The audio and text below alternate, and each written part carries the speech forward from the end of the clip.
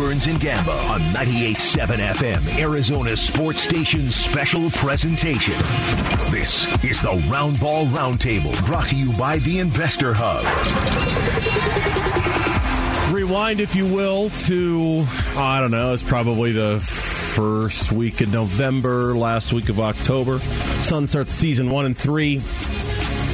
Three of our writers from ArizonaSports.com in our preseason prognostication piece that we all had to write for ArizonaSports.com had predicted that the Suns would win 60-plus games.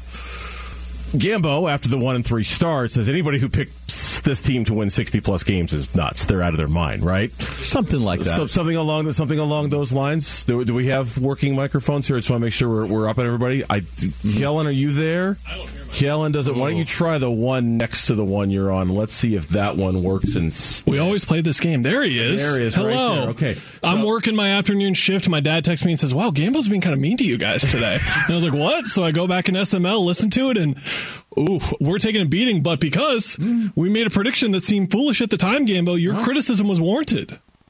Well, you guys obviously were very, very high on this team having a remarkable... I was high on them winning 55-plus games, but 60 seems like it's just so hard to do. 60 wins is just so difficult to do, and coming off of, Devin Booker in the Olympics and a long run in the NBA Finals and being somewhat tired and having an arrow on their what's on their target back? on their target back. on their back. I didn't think that they would get to 60.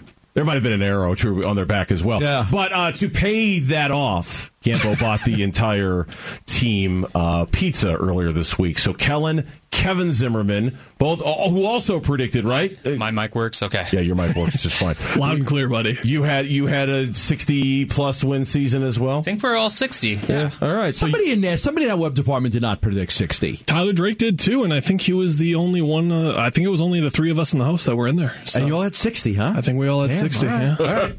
Did you enjoy the pizza? That's Sicilian. the main Gambo. question, right? Fantastic. Listen, I mean, you got to come through, right? I didn't get the cheap stuff. I got you guys good pizza.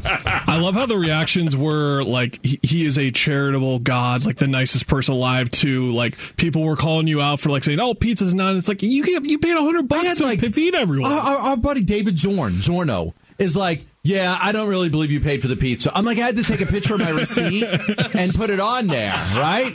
And then I realized after I took the picture of the receipt that I had my phone number on there. So I had to delete it, cross it out. Then I took another picture, I put it on there, and then I realized at the bottom it has my phone number on there. So twice I had to delete the photo because it had my phone number on there. Then the third time I'm like, oh, it's got like part of my credit card info. And I'm like, so I had to like 4 times I had to delete it and keep putting it on there to show people that I actually paid for the pizza. The best compliment we got, and this is a shout out to Jeremy, someone thought it was a staged advertisement for NYPD Pizza. Someone replied to me and said that. They even suggested maybe it was a Ford ad with you pulling up with your car.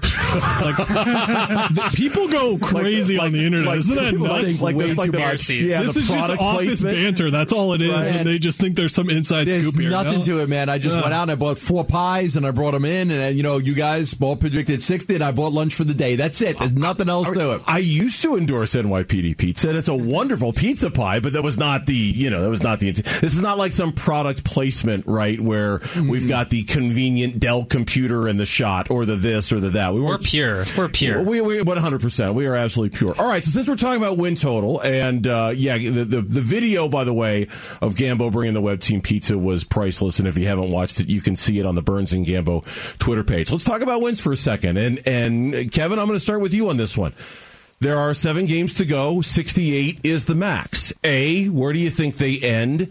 And B, is there any kind of significance, historical or otherwise, that you would attach to them getting to a certain number, other than obviously the franchise record for most wins in the season, which they can tie tonight? Is there a number you want to see them get to? Not at this point. I think once you get up to those numbers where it's historical in an NBA perspective, then you start talking about, obviously, those teams have gone a long way, gone to the Western Conference Finals at least. But to me, this team has done all the work already, and it's just doing little things to get better, getting guys rest if they need rest. Franchise record's nice for the historical aspect, I think, but that's obviously pretty easy at this point for them to get. Kellen, is there a number you want to see them get? No, I think we can all agree that at this point in the season, no matter how these last, it's 7 games left? 7 games left.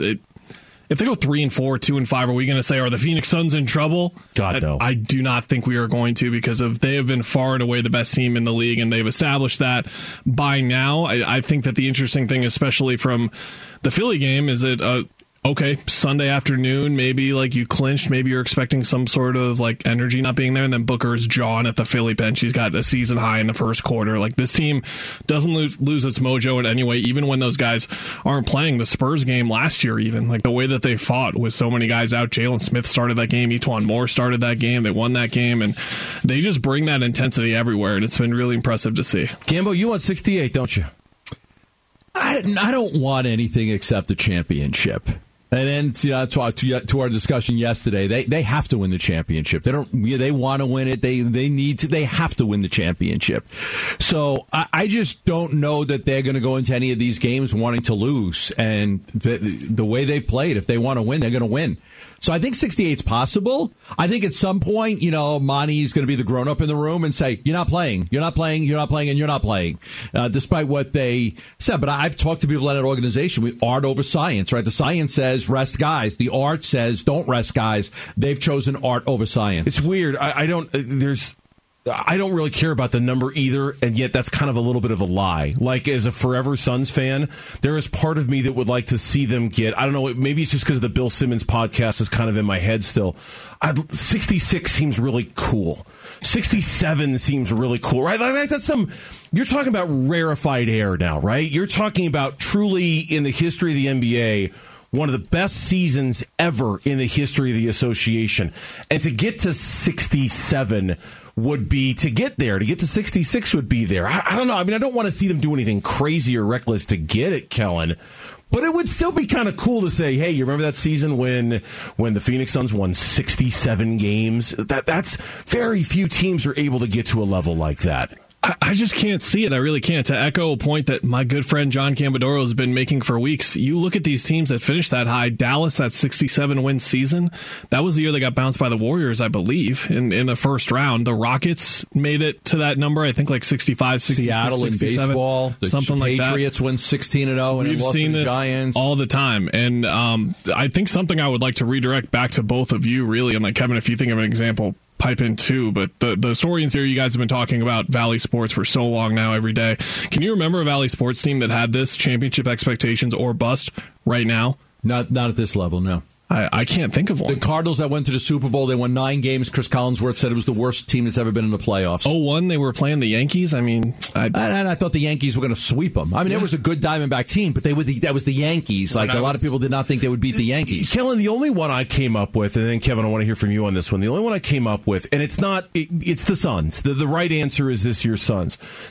The 13-3 Arizona Cardinals under Carson Palmer, the day after they beat the Green Bay Packers, like the second to the last game of the regular season, I hosted the show that Monday, and this is it. That's a Super Bowl winning team. That is the best team in the National Football League, and they're going to win the Super Bowl. And it seemed not as predestined or predetermined as it does with this Suns team, but it seemed pretty darn sure that team was going to win a Super Bowl. And so that's the only one to me, Kevin, that even comes close to the kind of pressure and expectation that is on this Phoenix Suns team. Gambo said it yesterday very well. They better win it this year, because if they don't, it is going to be a massive letdown for everybody in this city. Just random question for you guys then. Coming off of their first or second finals appearance when I was like 5, like what were the expectations the next year? And then I guess the Diamondbacks, when they won, were the expectations that high the next year? Probably not. The year after the Diamondbacks won the World Series, they still brought back Schilling and Johnson, and that team had the best record in baseball for most of the year, if I remember right. Yeah, in 2002. Who did they lose to in the playoffs? The Cardinals instead of Cardinals. And they were hurt. They were so injured at the end, right? At the end of the season. Everybody was hurt. I will tell you, I go way back with this team. After the second NBA Finals, the Charles Barkley NBA Finals, to me, the biggest failure as a Phoenix Suns fan for my whole life was the team didn't win a championship the next 2 years when they lost to the Rockets. Because Jordan, who was out of the picture. Because Jordan was out of the picture. It was a Jordanless league. I was a Knicks fan. We had the same feeling. That was the Knicks time right there. Yep. That was your moment. That was and I like the 7 seconds or less Suns. I never got that mad that they didn't win. I enjoyed that ride a little bit. The Barkley Suns, man, those teams pissed me off that they didn't win a championship after Jordan left the league. I'll just say this on your number thing. Like, the only number I care about is 16. I can't wait till this is over. 65, 16. They need to get to 16 wins. Okay? Not 65, 66, 67, or 68. Like, I could care less about that. They need to get to 16 wins. And when that starts, when that clock starts on that's going to be what matters.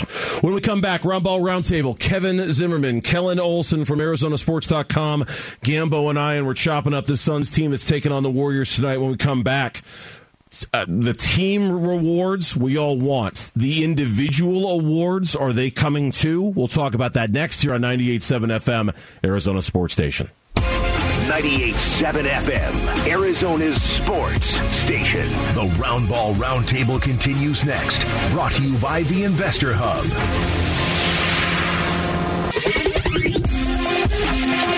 Burns and Gambo, 98.7 FM, Arizona's sports station. Now, more Roundball Roundtable, brought to you by the Investor Hub. All right, just real quick, it's not breaking news sounder worthy, but I will let everybody know right now that 8-time Pro Bowl corner Patrick Peterson announced on his All Things Covered podcast he's retiring. No. He's re-signing with the Minnesota Vikings. Okay. He's going back to the Minnesota Vikings. Let's guess at how much money he's going to get. 1 year, $4 million. $4 million with incentives that can bump it up to $6 million. I'm just going to guess. I don't know that. I'm just going to guess that. Good for him. Keep getting those paychecks as long as you can, buddy. You're on the tail end for sure, but keep it going. You're on the 16th hole, man. Yeah. Just you got a little bit of daylight left. Keep playing, man. Keep going, Patrick. He's only 31. I know. Get that Steve Keim special. Have a real nice 1 year deal, and then you bust out and then earn 3 years, 2 years guaranteed. Oh no, you don't get you go year by year when you're a 30-something-year-old cornerback. Oh, come on, Pat's got to get that. Skills are in decline. You go year by year. Kevin Zimmerman from ArizonaSports.com, Kellen Olson from ArizonaSports.com, joining me and Gambo as we're doing our Roundball Roundtable. All right, Kevin, I'm going to start with you on this one. Before we talk about individual awards, because I feel like we've talked a lot about that lately, I do kind of want to pick both of your brains and all of your brains really about this idea. Gambo calls it art versus science. How limiting do you think Suns minutes are going to be over these last 7 games? How much should they be over these last 7 games, do you think? To me, it's really individual based. So Kellen and I in our podcast have talked a lot about Mikal Bridges, who leads, I think he still probably leads the NBA in minutes or is up there. Yep. And that guy probably could use a few breaks, even though he's probably going to lie and say he feels fine. That's where, like Gambo says, Monty's just got to say, no, you're taking today off. But Chris Paul took a long time off. If he wants to find a rhythm, I actually don't think even at his age it's a bad idea for him to keep playing. And, I just see it as an individual thing. Who are the individuals killing on this team? Mikal's obviously one of them. Is Book the other? That you'd like to see a little bit of a governor on his minutes over these last 7 games or so? Yeah, just everyone. You guys remember Abdul Nader? You guys remember that guy? Used to be on the Suns, of course. I remember him, yes. So 15 games into the year, the minutes for the Suns, no one was playing above 34 a game. They were around like 33 to 32. Whatever Monty's numbers and everything that James Jones talks about with you guys in terms of the numbers that they have and the science work that they do, it told them to obviously rev guys up slowly. They did not start there. They played a 10-man rotation. Abdul Nader was part of that rotation and got 10 to 12 minutes a game. And that's more of what I'm looking at, is less about the guys at the top and more about the guys at the bottom getting more. Let's throw Ish Wainwright into that rotation. Let's get him 10 to 12 a night, because that'll take a few off Crowder's plate. That'll take a few off Mikal Bridges' plate. If you want to throw Aaron Holiday and Elfrid Payton out there too, I'm not going to be too disappointed in it. Now, how much do you disrupt the flow? That's what Monty's looking at, and he just wants to keep their rhythm at a certain length. But then again, you're going to have a week off in between the regular season and the first round anyway, but it's an articulate kind of thing. And Monty told us a couple days ago, he's like, I've never done this before. I've never coached a team that has clinched like this. I've never been like this as a head coach, so we had to figure out a plan over the couple of days, and I think they figured it out now, and we'll see what it looks like here over the next couple of games. I made a passing reference to it, but when you say art versus science, what do you mean when you say that? Well, there's a sophisticated way that they test all the players, and they test for all of these things. How much rest do they need? How do they eat? How do they sleep? How do they respond? And so that will all tell you what you need to. You should rest this guy. You should rest that guy. You shouldn't play this guy. But the art is the way they play the game. The art is the beauty of the way they're playing the game and the rhythm that they're in and not wanting to mess that up. So the Suns will choose art over science. So the science may say rest the guy, but the art says keep playing the guys. Now, it's possible that they decide to get rest more in practice. Like, okay, we're not going to go hard in practice, so we're just going to have an hour practice, or we're not going to have a practice at all today, and still play the games the way they want to play the games, but maybe rest instead of having a 2.5 hour practice. They don't practice at all, and that's where they could get some extra rest. I know he's got that streak. He hasn't missed a game since like the 5th grade, but I would agree with you guys. Mikal Bridges is the one that when he played 50 minutes against the Sacramento Kings, I'm like, oh, doggy, let's pull back on his minutes a little bit the last couple weeks of the season, because I do think, and Kellen, Kevin, you comment on this if you want. I thought Mikal might have worn down a little bit by the end of last year's playoff push. He seemed a little. I know he had a moment in the finals. I thought he was a little tired the last series of the NBA playoffs. Agree? Disagree? I think he was, but I think at the same time, he was just the one guy that didn't adjust to playoff basketball the best, and he's the one guy that I'm looking at on the team out of everyone else that needs to step up in this postseason compared to last year, because DeAndre Ayton was out of his mind. Devin Booker was phenomenal. Chris Paul went through everything that he went through and still played pretty great basketball, but Mikal was okay. He was great defensively as always, but the scoring contributions just weren't there. And the way that Monty phrased it a couple weeks ago is that he just said Mikal is seeking the ball out now in those situations in the fourth quarter. He's looking for the ball to come to him, and he's finding spaces on the floor where he can get it more consistently. He's averaging, 16, 17 a game since Christmas, something like that. He's really turned around his scoring. So to me, he needs to keep that aggression up. But again, how do you balance this over the next 2 weeks? The thing that I say on our podcast all the time is that Monty Williams knows this team better than any soul on the planet right now.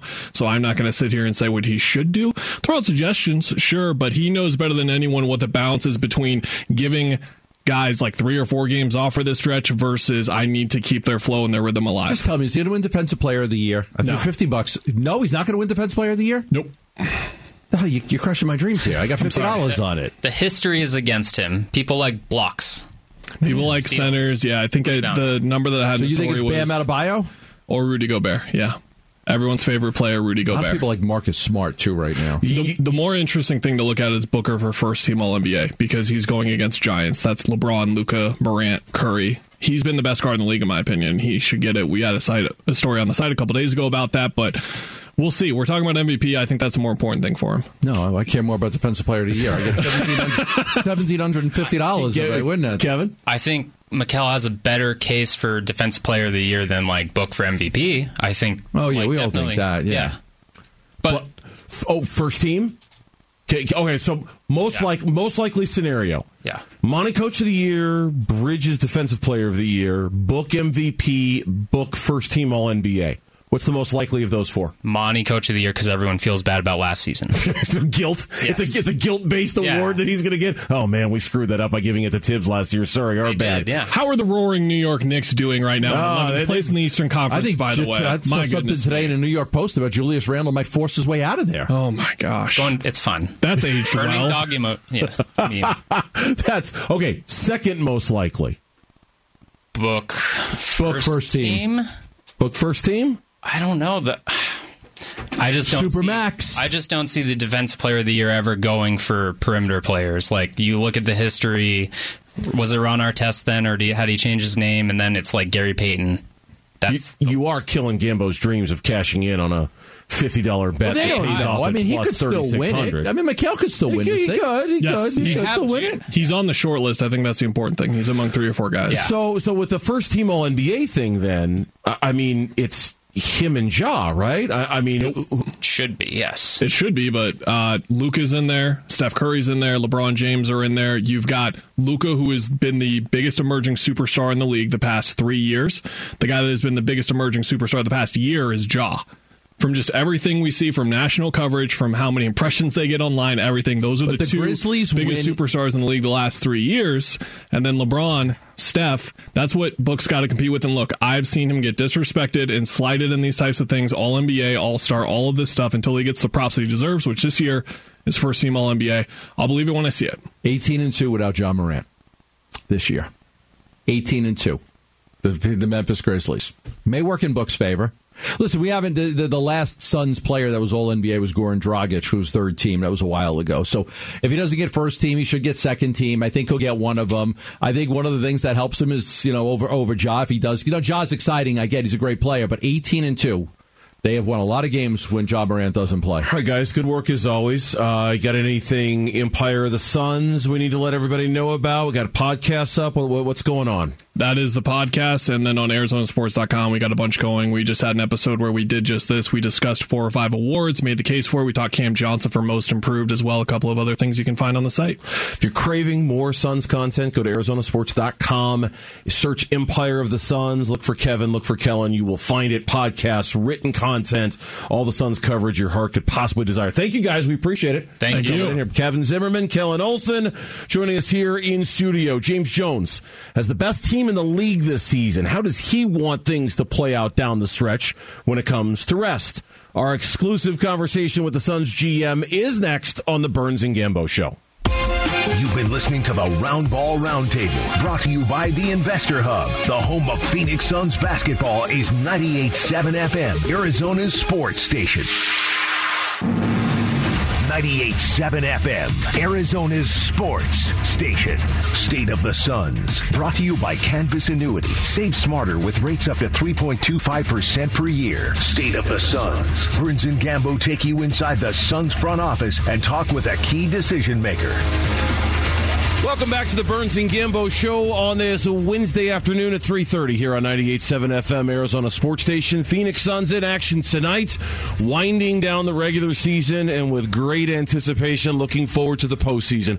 And joining us right now here on the 72 Sold Sports Line, the general manager of the Suns, James Jones. And first off, James, congratulations on securing the number 1 seed and the best record in the NBA. I know you've got bigger goals and accomplishments in mind, but one step at a time, and that was a pretty big one for you guys to get.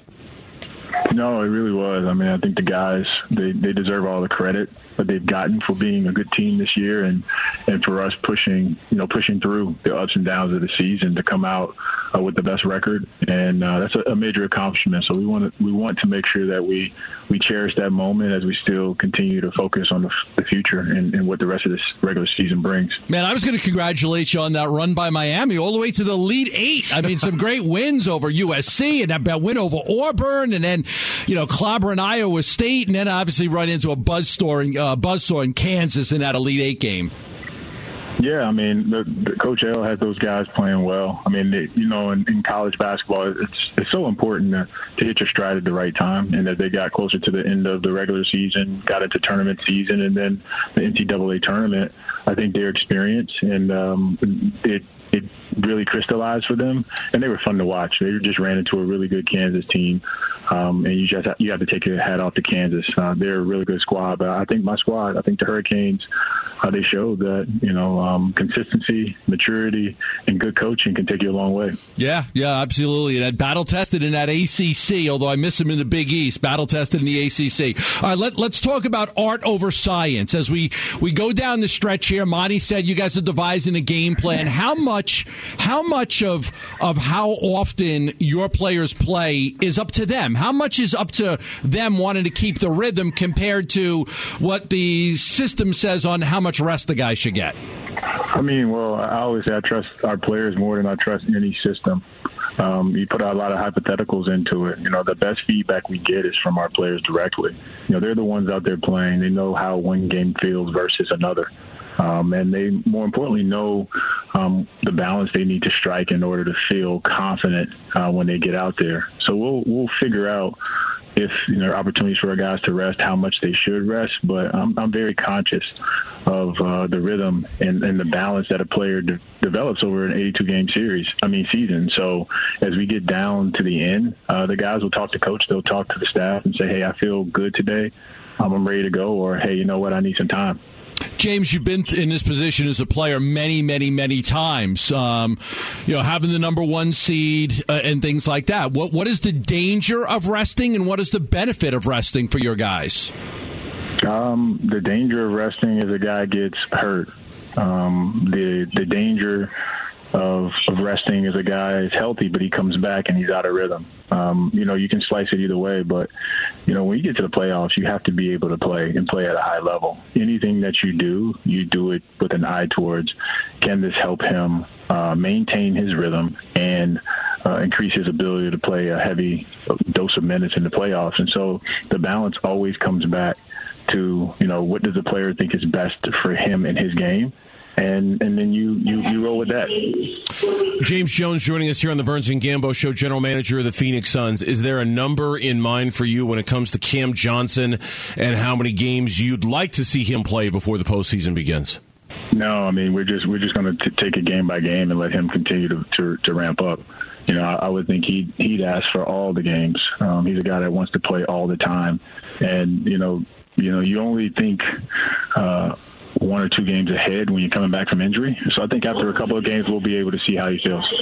When it comes to goals that you guys have for the rest of the season, is there a number in terms of wins that you guys are trying to achieve, or is that not on your radar at all going into the final couple weeks of the season, James? It's win every game that we play, and whatever that number ends up being, I think our guys will be satisfied with it. I think we have 7 games left, so if we could win 7 games, that'd be amazing. But we really taking it one game at a time, and that's been their approach, and that's why we're in this position where we can set, franchise record for wins. But our guys are thinking bigger than that. It's, can we consistently win games, and can we put together a streak? And so if we manage all those things with the depth of this team, I think it's realistic that we can win all of our remaining games. That's our goal. Every time those guys lace it up, they want to win. So if you ask them, their expectation is to win the games we play. James, I want to ask you about Ish Wainwright. I know most of the heavy lifting's been done. You added, some good players with Bismack Biyombo, and then you added Aaron Holiday. You brought back Torrey Craig. But you'll have a decision soon on Ish Wainwright because he was given a 2-way contract. Do you expect that decision to come soon? That's a decision we have to make at the end of the season. We still have a lot of time, but Ish has been phenomenal. He's played great basketball. It's one of those things where we have so much depth as we gear up for the playoffs. We'll figure out what's the best. What are the best scenarios? What's the best kind of composition for the squad in the postseason? What gives us the best chance of winning? But we're impressed with what he's done, and just happy for his progress. And he's a guy that's earned every opportunity he's gotten. He's made the most of it. Yeah, I would imagine if from you being a valuable role player, is Ish a guy that you just feel like, hey, everything he's done so well, on the bench, cheering guys on, practicing hard. Is there a reward for him to have that converted so he could participate and be on the roster for the playoffs? I mean, I would assume so. Anytime you can get an NBA contract, you're only getting that because you played well and you've shown that you deserve it. But there's just so many guys on our roster who are deserving of playoff minutes and playoff opportunities. So that's why I said we're evaluated at the end of the year, but he's done a tremendous job. James Jones, our guest here on the Burns and Gambo Show. One more question, if I could, about the rest. I want to circle back to that for a second. And I want to ask you about that week off that you guys are going to get from the end of the regular season to when the playoffs start while they play the play-in tournament. Does having that at your disposal factor at all into decisions that are made from players and coaches about playing time, et cetera, et cetera? Nah, you just, like I said, you can take it week by week, but, that week is a critical prep week. And you take whatever the bumps and bruises you have at the end of the regular season and you try to heal during that week. I think the thing people forget about rest is if you start resting too early, you talk about potentially 2 weeks of non-basketball opportunities. Yeah. And that can have a detrimental effect for players. You got guys on your team, in your organization, Monty, Mikal, Book, who could be up for some serious individual hardware when the season is done. Is that something you stump for? Is that something you hope for? I know there are much, much bigger picture issues going on with the team and trying to win that first championship. But as far as that individual stuff, is that something that you stump for, or that you hope to see the Suns rewarded with when the offseason comes in?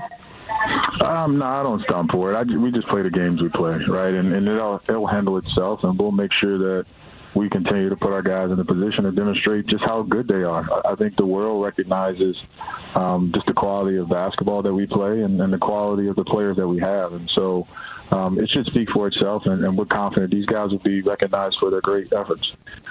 How is this team managed the entire season to never let their foot off the gas pedal, to never take a step back? I mean, that Minnesota game, I mean, Book was playing like somebody shot his dog. You guys were angry and mad, and it doesn't matter if you're down 15. This team is never, even when you wrap things up and you had the number one seed, we're seeing this team continue to play hard, not take a game off, not take a half off or a quarter off. What is it about this team that motivates them, even when there's not much on the line, to go out there and play so hard? I mean, they play to win, man. They just, every time they're on the floor, they appreciate the opportunity. They all get that we're in a special place to be in the NBA and play NBA games. It's a privilege, and they want to make sure that they represent themselves and their journeys the right way. And so they play to the end, and they play to win. James, when you played on Miami and Cleveland, successful teams that won it all, did you ever notice that on those teams that they played hard all the way through to the final game? Yeah, I mean, that's how you win 58, 62, 63 games. You play all the way to the end. And the good players, they don't take it for granted. If you look at all the statistics and all of the, all of the stats that the guys make, the historical stats, it's how many games did they play, how many minutes did they play. You only get that by playing. And so we have guys that are built that way. They all want to play every game. It'll be a badge for those guys that play 82. Very few of them can because of circumstance, but they want to get as close to that as possible. James, as always, we appreciate the time. Thank you very much. We'll talk to you very soon, okay? All right, thanks, guys. Thanks, James. That's James Jones joining us on the 72 Sold Sports Line. Get your price at 72sold.com. We've got the Burns and Gambo Show podcast. You can subscribe right now on your iPhone or your Android, just like you would any other podcast that you love listening to, and you'll never miss any of our show. The Burns and Gambo Show podcast. It's brought to you this week by Carol Royce, Keller Williams Realty East Valley. Get the most money selling your home for cash. Go to highestprice.com. That's highestprice.com. When we come back on the Burns and Gambo Show, a big contract was handed out in the NFL a couple of weeks ago, guaranteed every single dime that the quarterback was set to earn. Did that set a precedent that the Cardinals are going to have to pay for? We'll talk about it next on the Burns and Gambo Show. 98.7 FM, Arizona's sports station. Burns and Gambo, afternoons. And I quote, I'm trying to answer that when I had a reaction to it. And it's like, damn, I wish they hadn't guaranteed the whole contract. I don't know that he should have been the first guy to get a fully guaranteed contract. To me, that's something that is groundbreaking, and it will make negotiations harder with others. He then added, but it doesn't necessarily mean we have to play that game, We shall see. If I was in bogged down negotiations with Lamar Jackson, maybe I would have a quicker reaction to that news, close quote. That is Steve Bisciotti, who's the owner of the Baltimore Ravens. And he was asked during the NFL League meetings what his reaction was to Deshaun Watson upon getting traded to the Cleveland Browns, signing a 5-year, $230 million contract, every single dime of which is guaranteed, every single dollar. And given that he is an owner who's in the middle of his own contract negotiations with his own franchise quarterback, and we'll have more on that in a little bit because it's a unique negotiation going on between the Ravens and Lamar Jackson. He's like, yeah, damn, I kind of wish they hadn't done that because now you would think every quarterback of Deshaun Watson's ilk, every agent is going to ask for that. Would be like, hey, I want one of those. He got one of those. I want one of those. And then, of course, we spin it to a Kyler Murray conversation. Is it the outlier or does it become the norm? I mean, that's the thing. In these negotiations, I've talked about how 65% guaranteed is about the norm on a contract extension. Like for Kyler Murray, you would look for about 65% of the new money to be guaranteed. Maybe that gets pushed up higher without going to 100% like Deshaun Watson. Maybe the norm will be, it's got to be more like 70 or 75%, okay? If we're going to get $100 million, we need $75 million of it guaranteed. So I think you'll see that change a little bit because of the Deshaun Watson contract. Do I think that the norm is going to be fully guaranteed contracts? Probably not. Not yet. I think teams will still hold a lot of everybody's going to buckle. Okay, he got one, so everybody does. I think, we'll give you an unbelievable deal. You'll be filthy rich. And, if the guy's going to be a great quarterback for 10 or 15 years, he's going to make a hell of a lot more money than just what the first contract brought up, and I don't want to get into a whole bunch of legal mumbo jumbo here, but there's a word for what some people around the league was kind of worried might happen with this Deshaun Watson deal, and that's collusion. And here's what I mean by that. That in some ways, like the other 31 owners in the league are like, dude, what are you doing? What are you doing? That's not what we do here in the league. We don't guarantee 100% of a contract for a quarterback, right? What are you? You're killing us here because now you do it. Suddenly we have to do it, or the pressure is going to be on us to do it, and it does make you wonder if that's kind of part of the hidden collusion of the National Football Leagues. That while maybe none of them have come right out and said we don't do stuff like that, there's always been this unwritten, unspoken idea, dude. We don't fully guarantee contracts in this league, but now that you've become the first, you've created this problem. We all have to do the same thing. I don't know. No, they may not all have to do it, but here's the thing, and I said this the other day when we talked about it. The Cleveland Browns have never won a Super Bowl. Haven't had a good quarterback since Bernie Kosar. Right. They had Brian Sipe and Bernie Kosar back-to-back. Those were good quarterbacks. They had some good runs in the AFC, but they've never won a Super Bowl and never appeared in a Super Bowl. Okay, this organization's been around for a long time. It goes back to Jim Brown. They have never won a Super Bowl. They had a chance to get a franchise quarterback, something that they haven't had in decades, many, many decades since they've had a franchise quarterback. And that's the extent they had to do to go get that guy. Now, that was what they did. And if other owners, you want to fault them for the way that they did the contract, if that's what it took to get Deshaun Watson, then that's what it took. If I'm a Cleveland Brown fan, I'm happy I got a great quarterback now. I'm happy that I've got a quarterback that I think can compete in the AFC with all of the other, blue bloods or whatever we want to call them. So if I'm the Ravens and I'm this guy, I've won a couple of Super Bowls. I don't want to do business like that. That doesn't mean you have to do business like that. You don't have to. No, Joe Burrow can ask for it. Justin Herbert can ask for it. Kyler Murray can. Doesn't mean they get it. Doesn't mean they necessarily get it. And it'll just be. I predict, and this is just a guess here. I predict that this will be a sticking point in a future negotiation in the next year or two with some quarterback. Absolutely, for somebody. I don't know. I'm not saying it's going to be Kyler.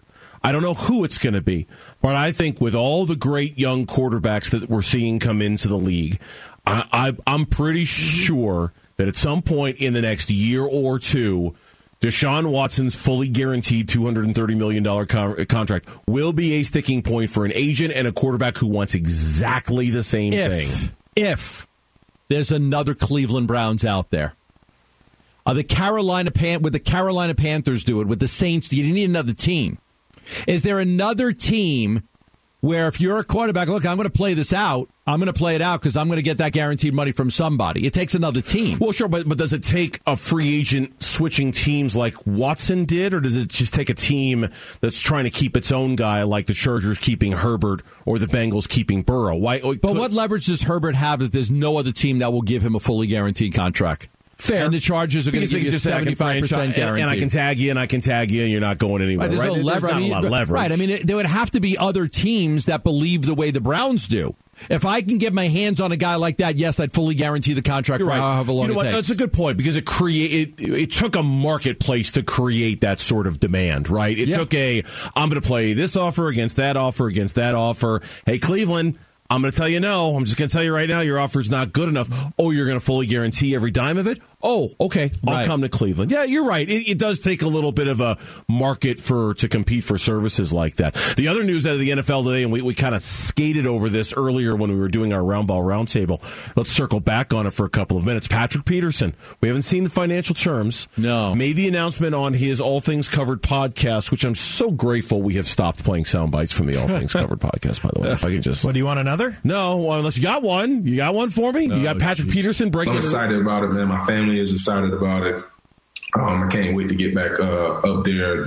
Just text all the guys, and all the guys excited that I chose to stay put. So it's going to be a fun year. It was a fun year last year. It wasn't the outcome that we wanted, but we got another crack at it. So got another crack at it. Yeah, and it's pretty much everybody who was there last year. So it's going to be fun to get back in the building and see all of this kind of manifest. It's a 1-year deal. I'm not seeing anything on it even on the Star Tribune in Minnesota. I don't see anything about Patrick Peterson at all. In terms of terms? Well, I mean, he made the announcement himself. Yeah, so. I know, but you would think that there would be something out there. I don't see anything on Patrick Peterson. I love that. I made the decision to come back. I had so many offers out there. Had to go through them all. I don't know, Patrick Peterson. I mean, 3 weeks in, and he doesn't have any. I think Minnesota, Minnesota probably did what the Cardinals did. Go see what the market's like. Go test it the first week, the second week, and if you want to come back, here's what we have to give you. That's why it wasn't like he wasn't signed right away. I mean, that's why we're in the third week, and go test the market, see if, Patrick Peterson probably went out, and it's what you should do. Go see if anybody wants to pay you more than the Vikings do. Vikings said, we'll pay you $4 million a year, if that's what it is. Go see if somebody wants to pay you 6 to 7. And when nobody wants to pay you that, then you come back and you say, okay, I'll take your offer. Tonight, the Phoenix Suns have the opportunity to tie history, to match history. It could also be a future playoff preview tonight, though not necessarily in the round that you think. And we'll tell you why next on the Burns and Gambo Show.